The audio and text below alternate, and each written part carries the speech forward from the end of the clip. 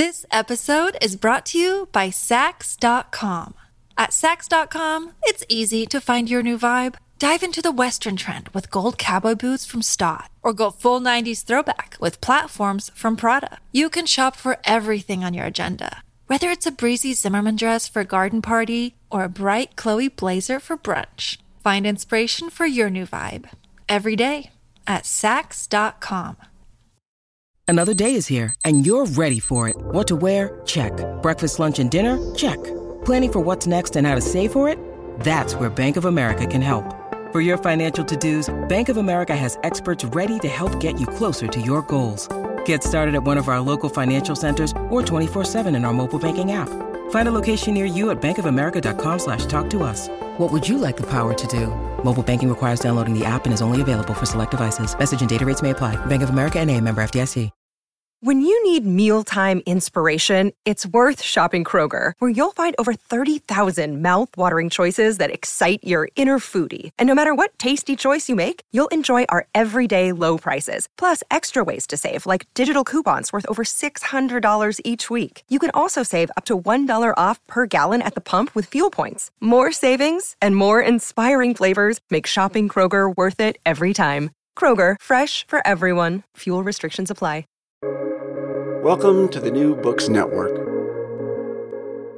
Hello and welcome to another episode on the New Books Network. I'm one of your hosts, Dr. Miranda Melcher, and I'm very pleased today because we get to talk about a very interesting book published by Bloomsbury titled The Intersection of Fashion and Disability, a Historical Analysis, which does exactly what it says, which is delightful because we need to think about the intersection of fashion and disability because we all wear clothes. Disability is very much something part of most people's lives, even if it isn't right this second, it probably will be at some point. And the history of both these things doesn't necessarily get talked about a lot anyway, and very much not together. So it's incredibly exciting to have this book to go through all of these and many other things, and I'm very pleased to welcome the author of the book, Dr. Kate Annett-Hitchcock. Thank you so much, Kate, for coming on the podcast. Well, Miranda, thank you for having me. It's a pleasure to be here today. I'm very glad to have you. Could we start off, please, with you introducing yourself a little bit and explaining why you decided to write this book? Yes, absolutely. So my name is Dr. Kate Annett-Hitchcock, as you've already said. I am originally from England, but I've lived in the United States for, about 35 years now. I do travel back and forth a lot. I'm lucky enough to have a career that's allowed me to do that. I want to start off by saying that I am not noticeably disabled myself. I've had some temporary disabilities, but I do not count myself as part of the disabled community. So I want to get that straight right off the bat. I have been working in the fashion academia for almost as long as I've been in the States, on and off. Took a few years out here and there. Have always, but my bachelor's degree was in art history, and I got that at the University of Manchester. And so history is something that has always fascinated me. But then my research subject, my field of research, has been since about the year 2000 in the intersection of fashion and disability, because that's what I decided to do my doctoral dissertation on when I started my PhD at Virginia Tech in the United States.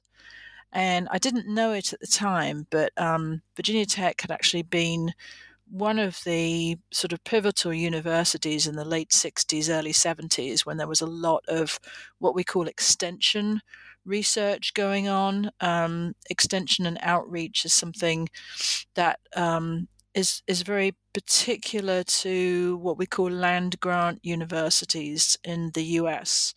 And traditionally, every state was given the funding for a land-grant university back in the late 19th century. And it was a way to put research back into the community. So basically translate research and apply it to the folks who needed it in the communities. And it was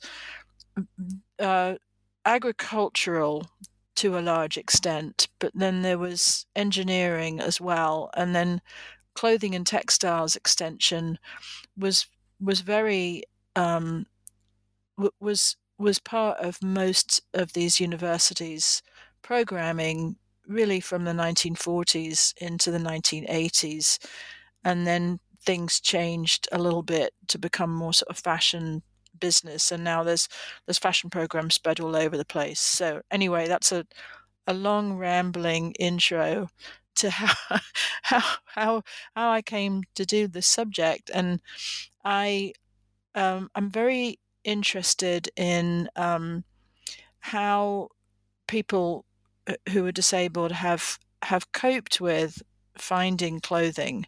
I actually had a part-time job when I was doing my doctoral dissertation, making clothes for my landlady who was disabled. And I just started thinking about, something I hadn't really ever thought about before, and about access to fashion, not just physically, but I think emotionally as well, because fashion is such a transformative thing. We like to fashion ourselves in some way or another. But anyway, more on that a little bit later.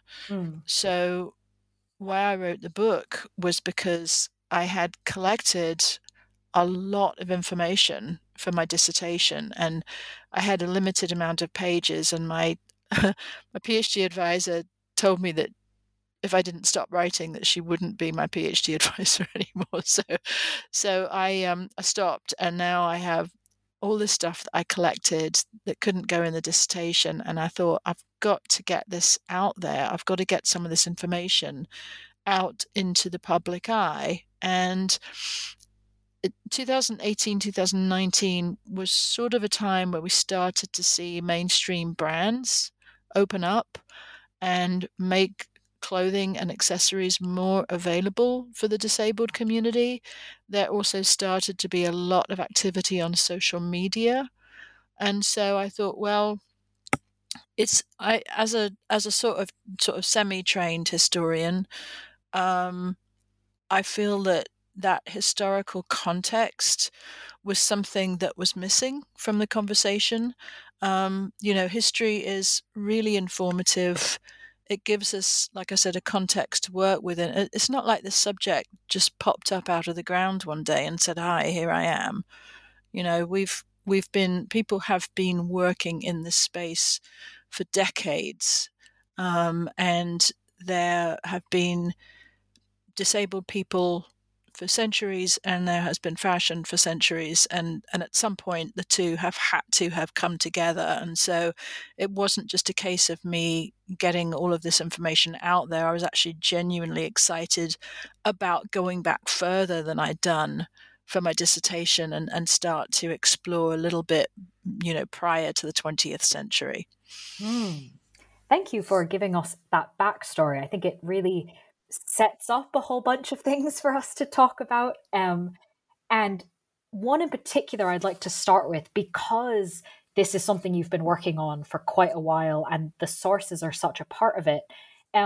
With any historian, of course, how do you deal with sources? How do you find things? Is always a fascinating topic, but particularly when it comes to clothing that may or may not get preserved, right? It can be used for so many things in ways that maybe it doesn't come down to us in archives.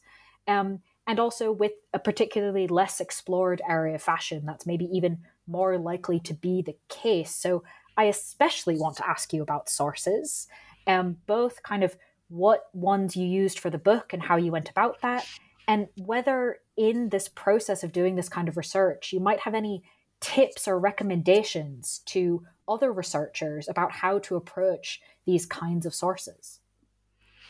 Yes, absolutely. Gosh, it was a very interesting process.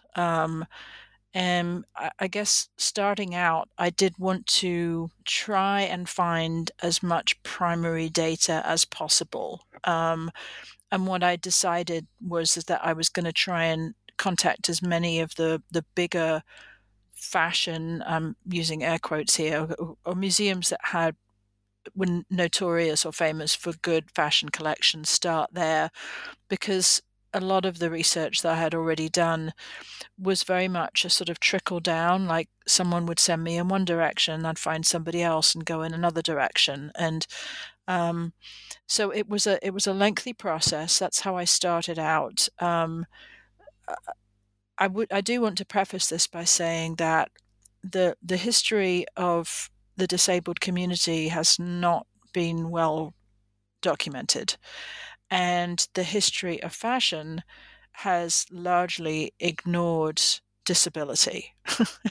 So right off the bat, I knew I wasn't going to get much from, the regular textbooks or archives, or collections that are, so I had to really think about terminology to start with, because it's it's an unfortunate, but some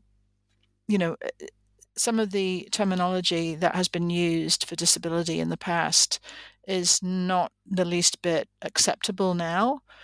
So, but then I started thinking, well, I had to go back and look at, well, how were people with disabilities regarded in the 19th, 18th, 17th century. And so I went to the Library of Congress terms and started just listing out all of the terms, a lot of which I can't even say on a podcast. But things have changed, right? And the same thing with fashion. Fashion is sort of notoriously difficult to pin down. It's clothing, it's garments, it's accessories. It's also, fashion is a verb, right? So we think about fashioning ourselves. So in that context, I had to think about, well, how would people, there's tailoring, there's dressmaking, there's stitching, there's sewing, there's so many different terms. So I had to sort of nail down a whole list of terms I was going to use for searching. I do mention that in the book as well. If anybody's interested, I can give further information on that.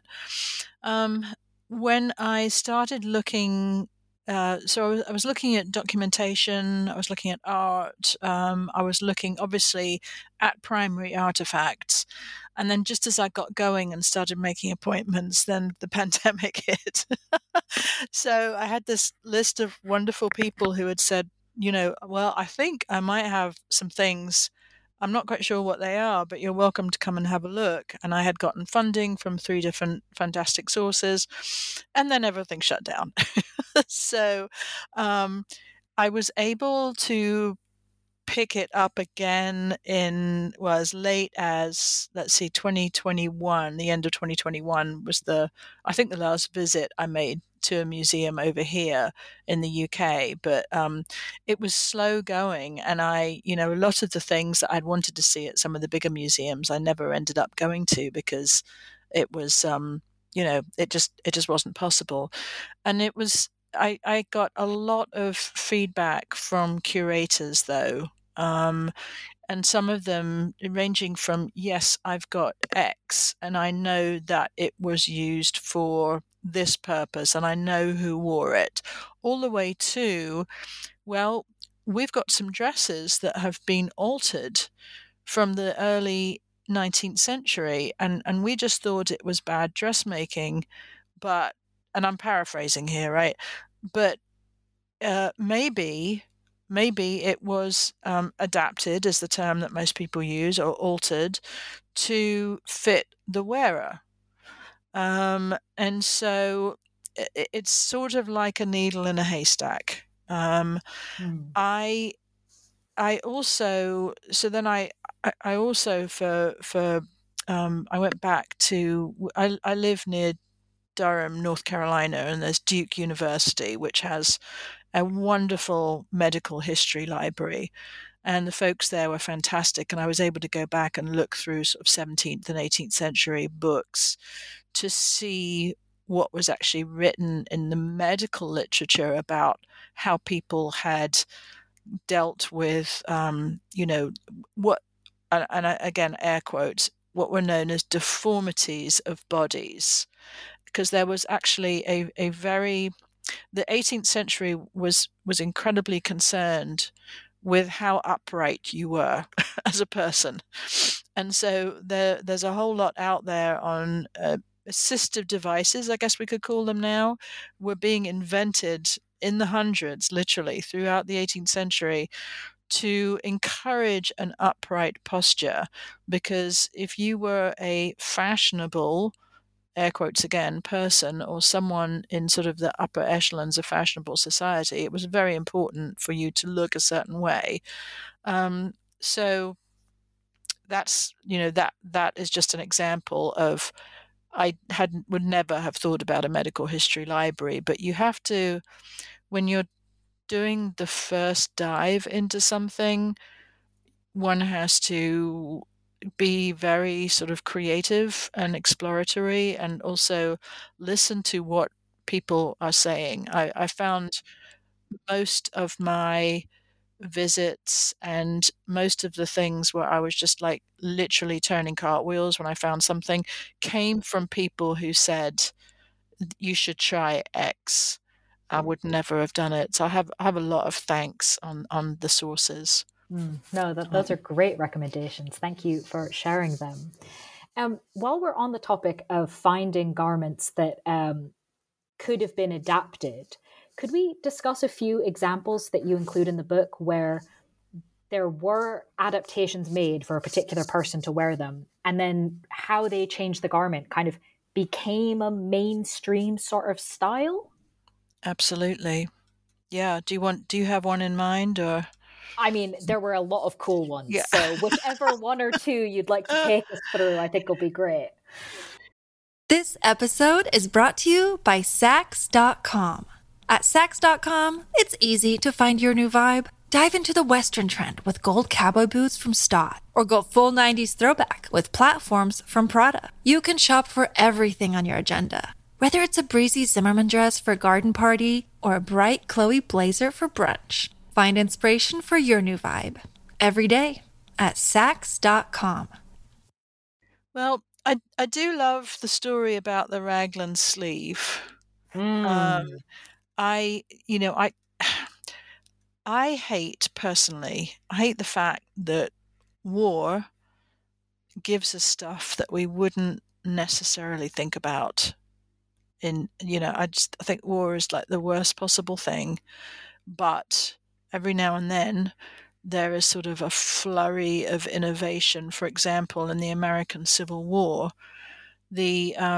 after the war was finished, the U.S. government issued all wounded soldiers who wanted them a prosthetic limb.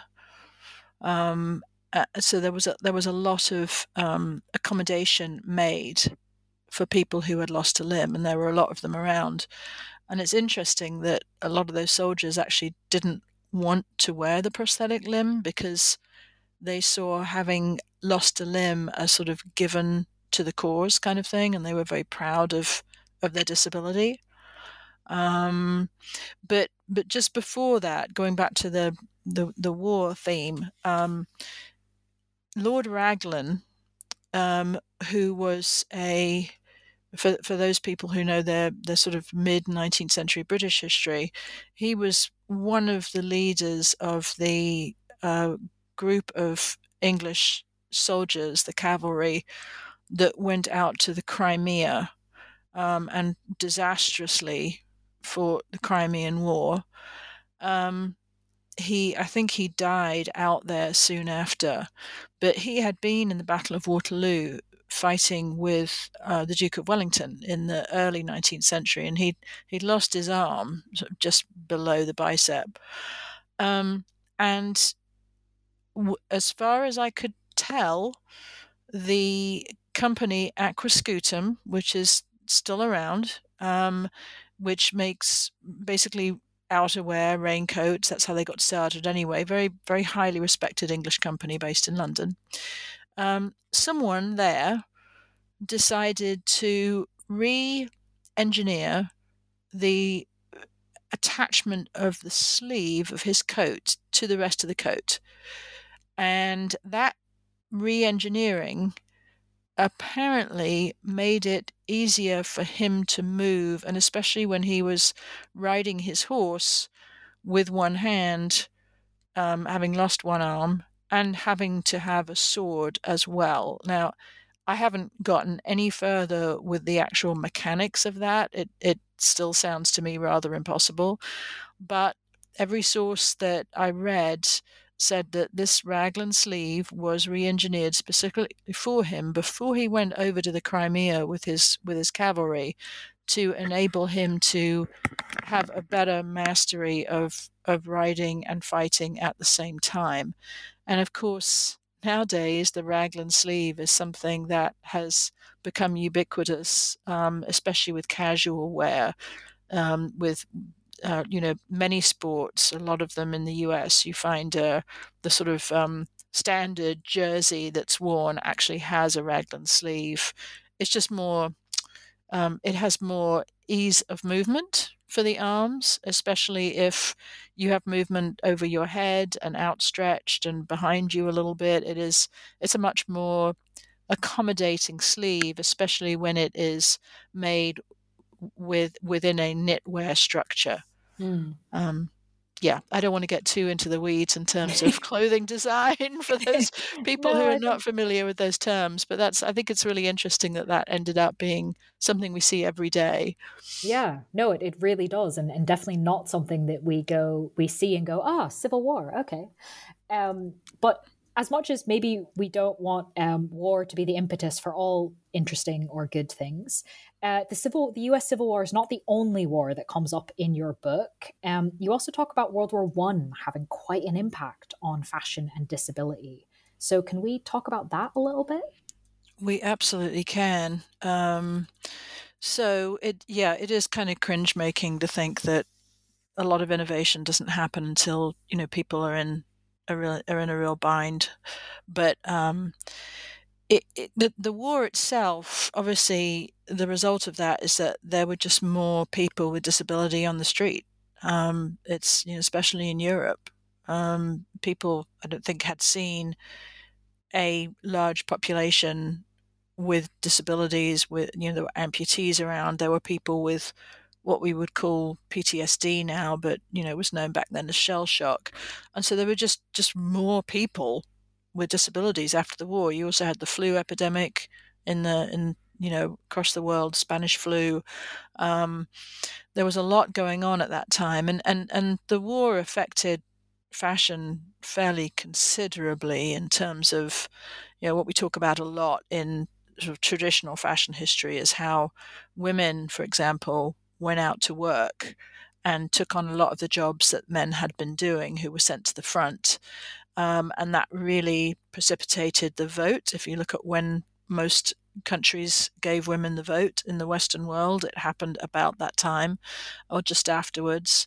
So there were some things that, and never to go back, right? The 20s was a time of real freedom for women's fashion. But also what happened, one of the things that I write about in the book was the rise of what I call social entrepreneurship efforts that were very much textile based.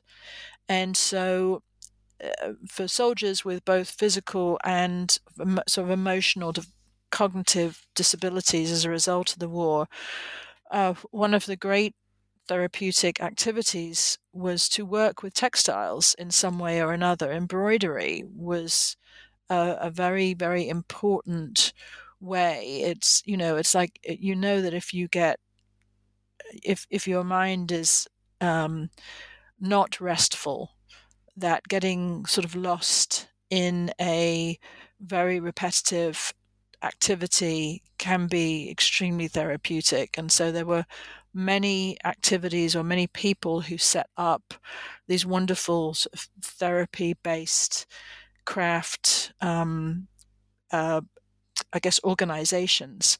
But there was one that when I found, this was one of my cartwheel moments when I found out about Annie Bindon Carter, who was sounds like a real force to be reckoned with. She was, this was all based in Sheffield in the north of England.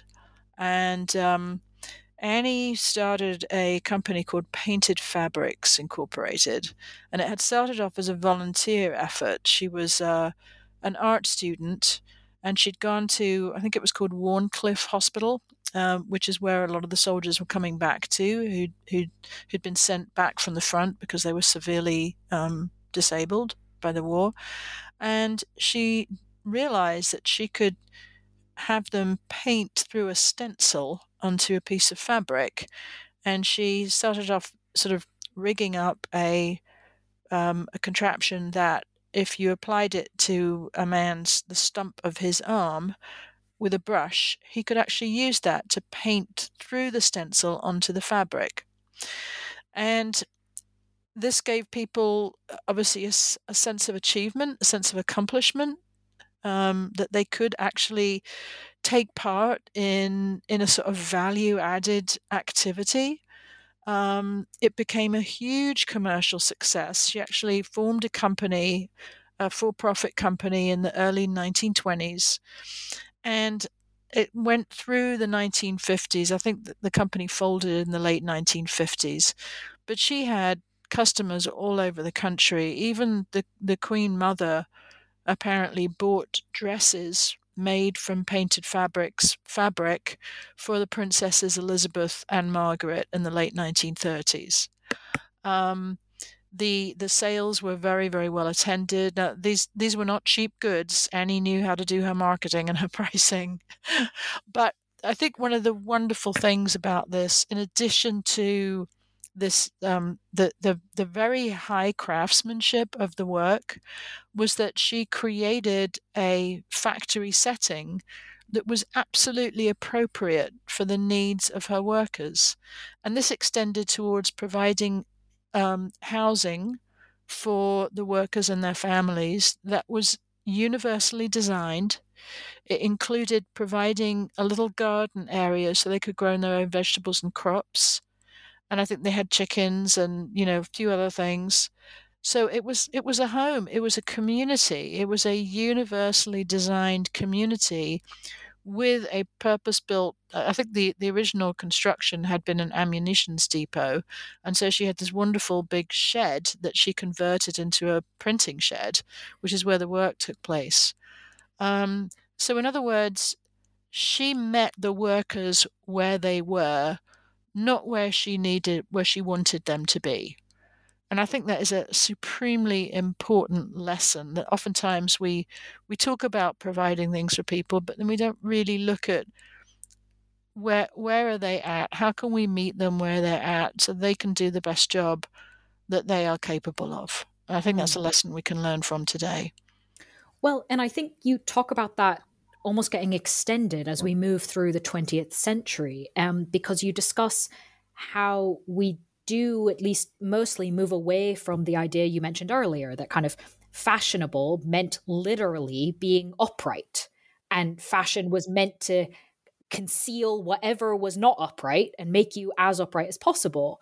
And you talk about how through the 20th century, building on some of this work you've just described, perhaps, fashion starts to move away from that into perhaps something that's more about celebrating the body, the many different bodies, rather than saying everyone must be this one exact thing. But that didn't happen kind of in a vacuum. So can you tell us a bit about what you think are the contextual factors, the changes in society that are allowing this transition in fashion to happen? Yeah, I mean, one of my sources in Canada at the Royal Ontario Museum talks about putting together one of the first exhibitions and included the work of Izzy Camilleri with Izzy Adaptive. And she said that was the first time she had heard the term, you go from an I shape to an L shape. And that just sort of, she said it blew her mind when she thought about it, and it blew my mind when she said it, because, the I shape is the standing figure, right? And as soon as, obviously, there we're really keeping it to someone seated in a wheelchair, but then it's an L shape. And so how do you then design for that change in shape from that upright to the seated position? So going back to your question, these sort of broader contextual factors, I think they really started. There was a rehab component back in the 1930s that saw a transition from people have to be institutionalized and helped in some way to, dressing is actually a very good way to help people achieve independence. Like the pure activity of putting on your clothes and then being able to take them off again, and having myself having had many broken bones in my youth. I used to ride horses.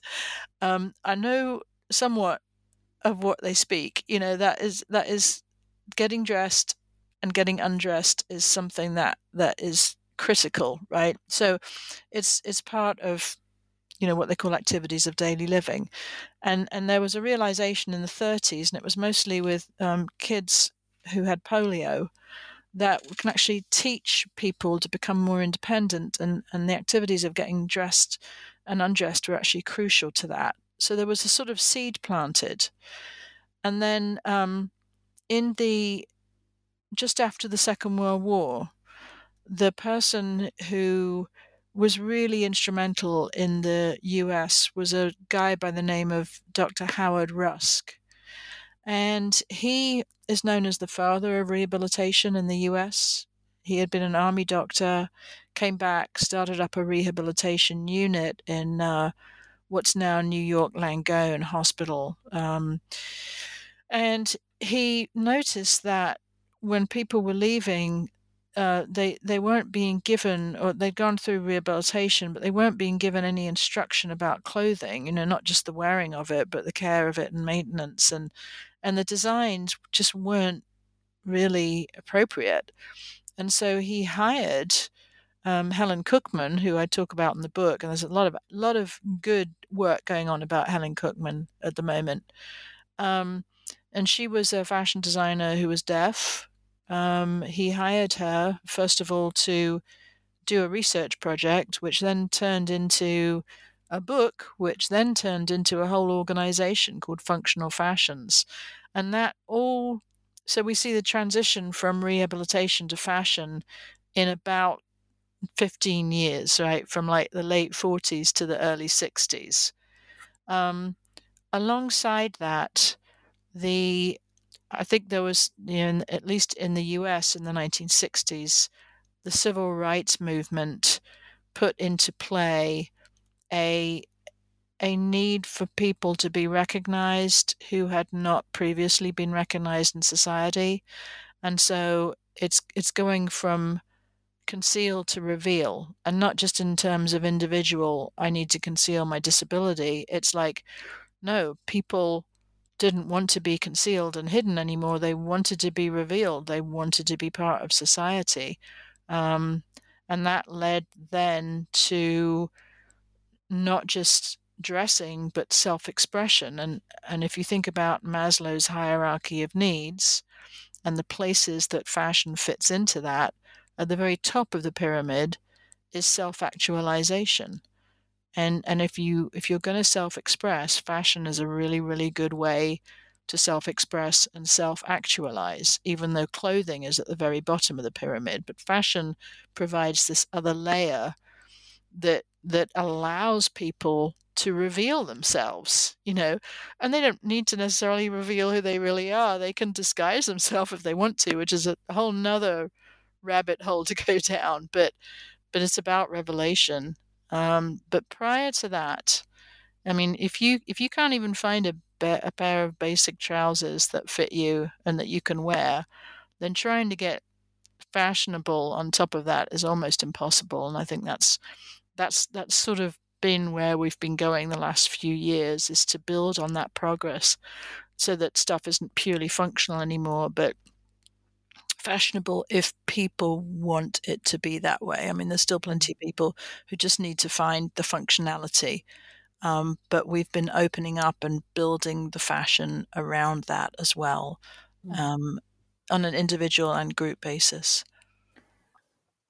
in some ways, sort of what you're saying is very obvious. Like, okay, we can use clothes to fashion ourselves and do all sorts of things, and we're now opening up those opportunities. But I almost wonder, especially based off of the historical scope of the book, are we opening up possibilities that used to be open but then got closed? I mean, to some extent, your story about Raglan is like there used to be more possibility for clothes to be individualized, and maybe we couldn't have used them in all the different ways to self-express. I mean, we have so much more technology that enables fashion to be more colorful, more stretchy, more everything now than obviously it used to be. But is there perhaps something around this idea that mass-produced clothing has influenced our ideas of what is disability and who gets to be fashionable, when maybe there used to be more scope because things were more individualized? Or is that just like deeply nostalgic and way too over romanticized and not actually historically the case? I think it's a really, really interesting question. I mean, one of the things that dawned on me as I was writing the book is that the ready-to-wear fashion industry as we know it, which has existed from about 1870, give or take a few years, is about standardization and profit making. So while more people have access to this thing we call fashion with the coming of the ready-to-wear industry, what it did was, because fashion companies had to start clothing a lot more people, because there was this growing middle class, and just everybody wanted to have access to clothing that they could buy literally sort of off the rack or ready to wear. And to be able to make that possible and profitable, companies had to start standardizing clothing. And so that's when we get standard sizing in the industry. It's not one size fits all, but it is a few sizes fit all.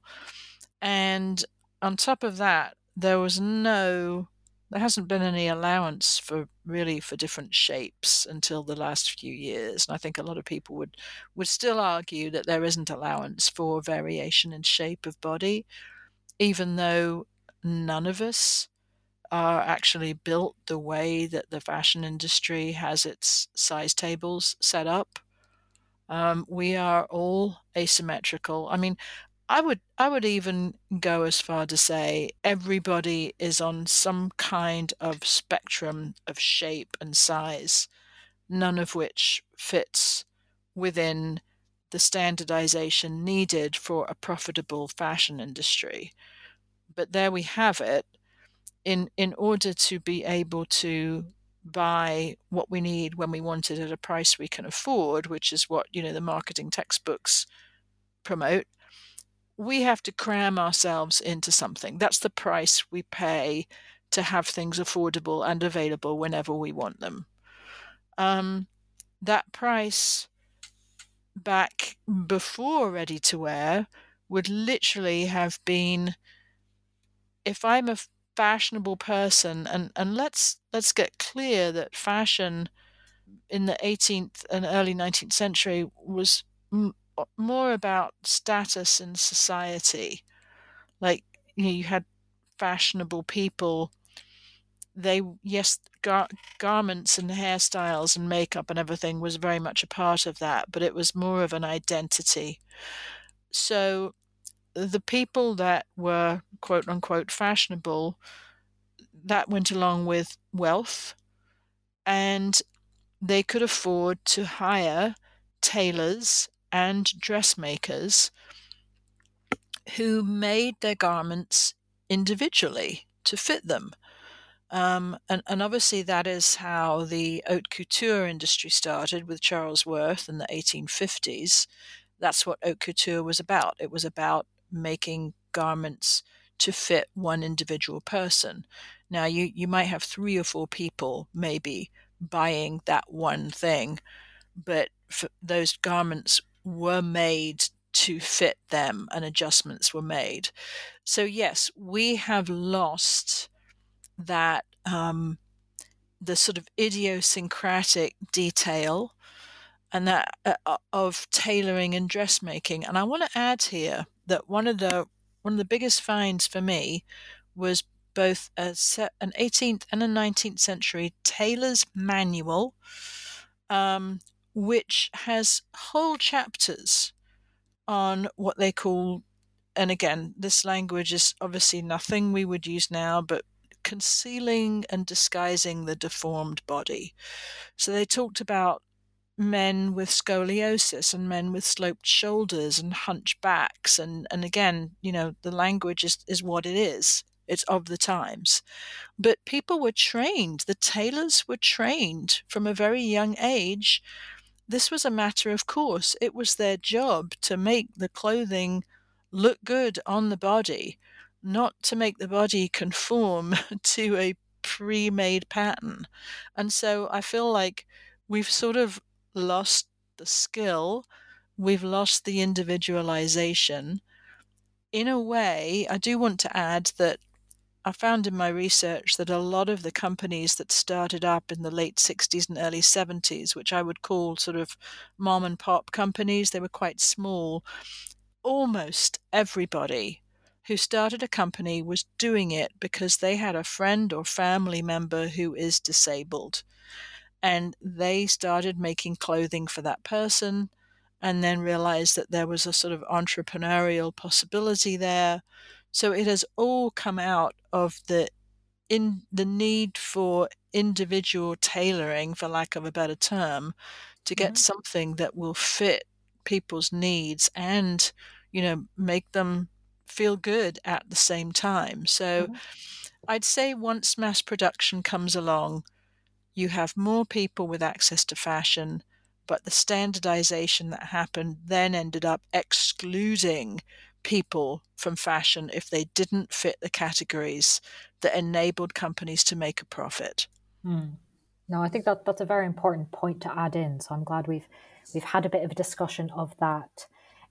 If we think then about moving forward, obviously there is that entrepreneurial aspect you just mentioned, as well as people coming up with their own solutions and that sort of thing. But you also talk about in the book that academia has played a role in this evolution in the 20th century and probably has some roles to play in the future as well. So what do you think academia can help with as we make further progress?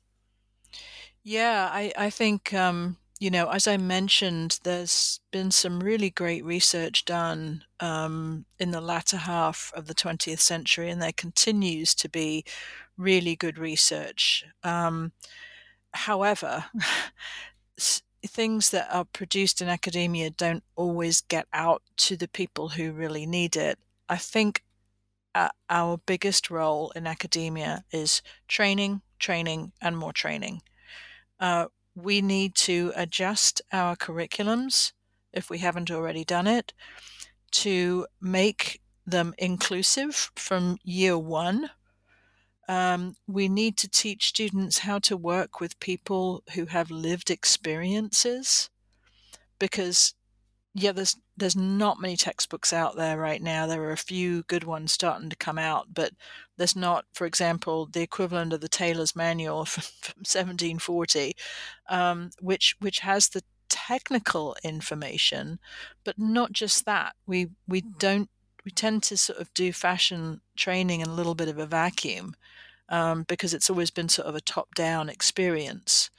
But I think we need to get out into the community, and we need to encourage students to get out into the community and work, like I said, with people with lived experiences.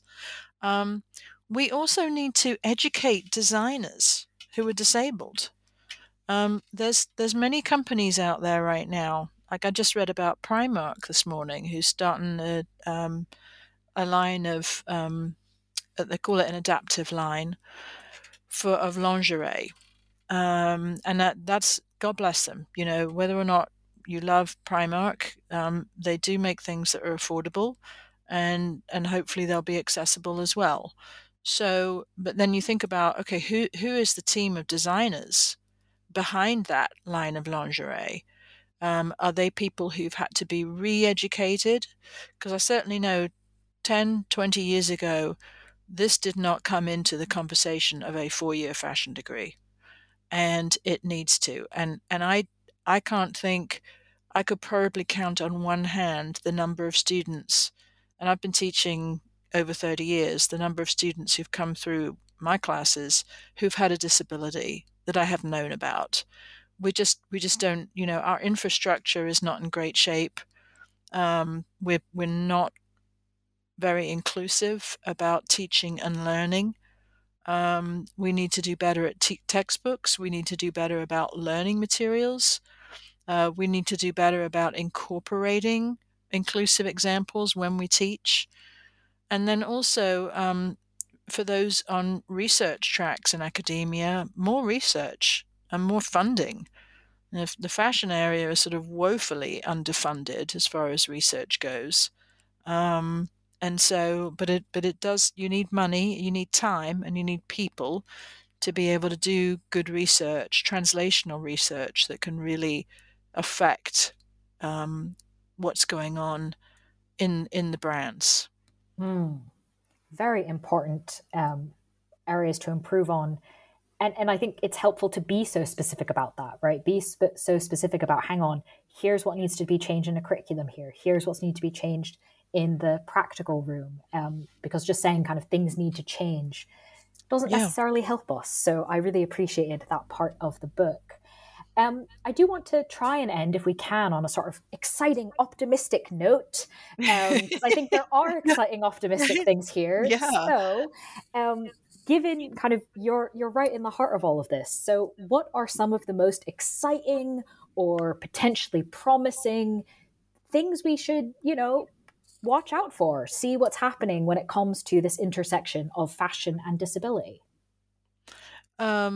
Sure. I don't know if I consider myself right in the heart of it exactly, but I do keep an eye on current events that are going on. I see new brands popping up every day on a couple of feeds.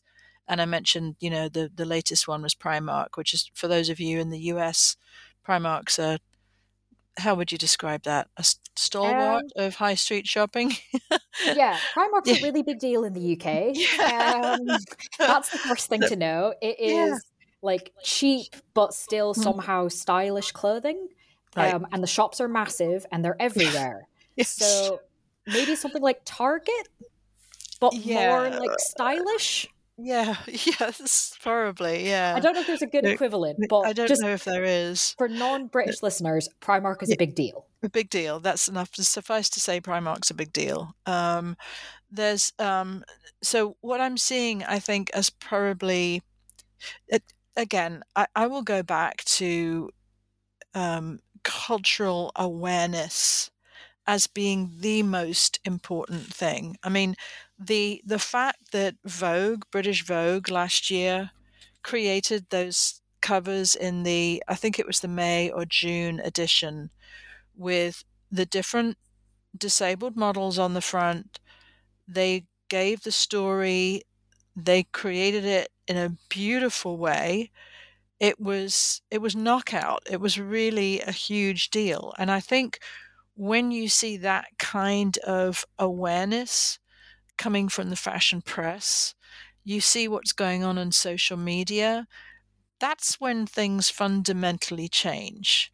I mean, we have been able to design and create functional clothes for years. We can pretty much make anything we want, but it is getting the industry to accept that this market is out there. And I think the social media campaigns, the movers and shakers of this area who have been really relentless about sort of staring down the fashion industry and saying, we're here and we need to be treated exactly the same as other fashion consumers, because it's not about making something special, it's about making everything more accessible. And I feel there's a lot of people out there right now doing a really good job at that. Um, I'm also very excited about the generation of students who I'm teaching right now, the sort of early 20s. I think this generation is a lot more inclusive in their approach, not just to the topic we're talking about, but in everything. They've grown up with a lot of social awareness and a lot of social justice issues just sort of swarming around, and it's it, it they that's to them social justice is really, really important. It's not just that, it's part of the furniture for them, right? It's not an add-on. They're also, I mean, we haven't talked about the circular fashion industry and sustainability, marrying that with the idea of more inclusive customers. To me, this whole topic is about sustainability. Sustainability isn't just about climate change and not throwing your clothes away. It's about creating an industry that sustains everybody, no matter who they are, no matter what they look like, no matter what their capabilities are. I cannot continue to be an exclusive elite industry. And I do feel good about the current generation of students who are going to go on and hopefully become managers and CEOs of companies and really change the industry and its approach. I will also say that I've seen a lot of people starting to consult experts being hired, and experts who are disabled being hired by companies, to ask the right questions. And how do we do this? For me, the best thing for brands to do is to be, you know, uh, for a Brene Brown moment, to be really vulnerable and say, look, we haven't done very well at this. How do we do better? And we're here to listen. And I'm seeing a lot more uptick in the amount of people who are consulting as well. So I think that's all really cool. And there's probably a lot of other stuff out there, but I can't think about it right now. Well, those are definitely some cool things. So thank you for sharing them with us. If I can ask, now that you've given us such a wonderful list of things to be hopeful about in the sort of industry more broadly, could we do a bit of looking into the future on a much more micro level rather than the entire industry? What about your work? Is there anything you're currently working on or looking to work on, whether or not it's a book, whether or not it's on this exact topic, that you'd like to preview for us? Funnily enough, I did actually retire last year from a full-time faculty position, and there was many reasons for me to do that. But I am still teaching at North Carolina State University. I hope I can say that on the podcast, but that's where I hang out. Teaching part-time. I'm doing some talks slowly as sort of word gets out about the book. Very happy to come and talk to classes or groups of people and really love interacting. I take on some individual clients to do some design work, which sounds a little counterintuitive based on what I just said, but I do like to help people who need some more sort of quite technical work being done. So I do help out with that. I don't have any scholarly work in the pipeline at the moment, but I am getting more and more interested in the things that I didn't do in the book. I had to leave a lot of stuff out, which was quite painful in many cases because I'm just so interested in this whole area. So, for example, developmental and cognitive disability, I couldn't really cover that at all. My focus was almost entirely on physical disability and that history. So there may be, honestly, I could take each chapter of the book and just expand it to a whole new book in itself. So we'll just see if that's gonna happen. I'm not sure at this point, but I really, really enjoyed working on this one, and if it helped anybody, if it gave anybody some good ideas, or just provided context, a little more context for the work that is being done right now. I'm a firm believer in how much we can learn from history, and we can learn a lot, and there's a lot of good sources out there. Well, I will simply remind listeners of the title of the book, The Intersection of Fashion and Disability, a Historical Analysis from Bloomsbury, because I think there probably are a lot of things that listeners want to go read about in more detail. So, Kate, thank you so much for being with us on the podcast. You are very welcome. I really appreciate having this opportunity to talk to you about the book and a few other things, and I really appreciate it. So thank you so much.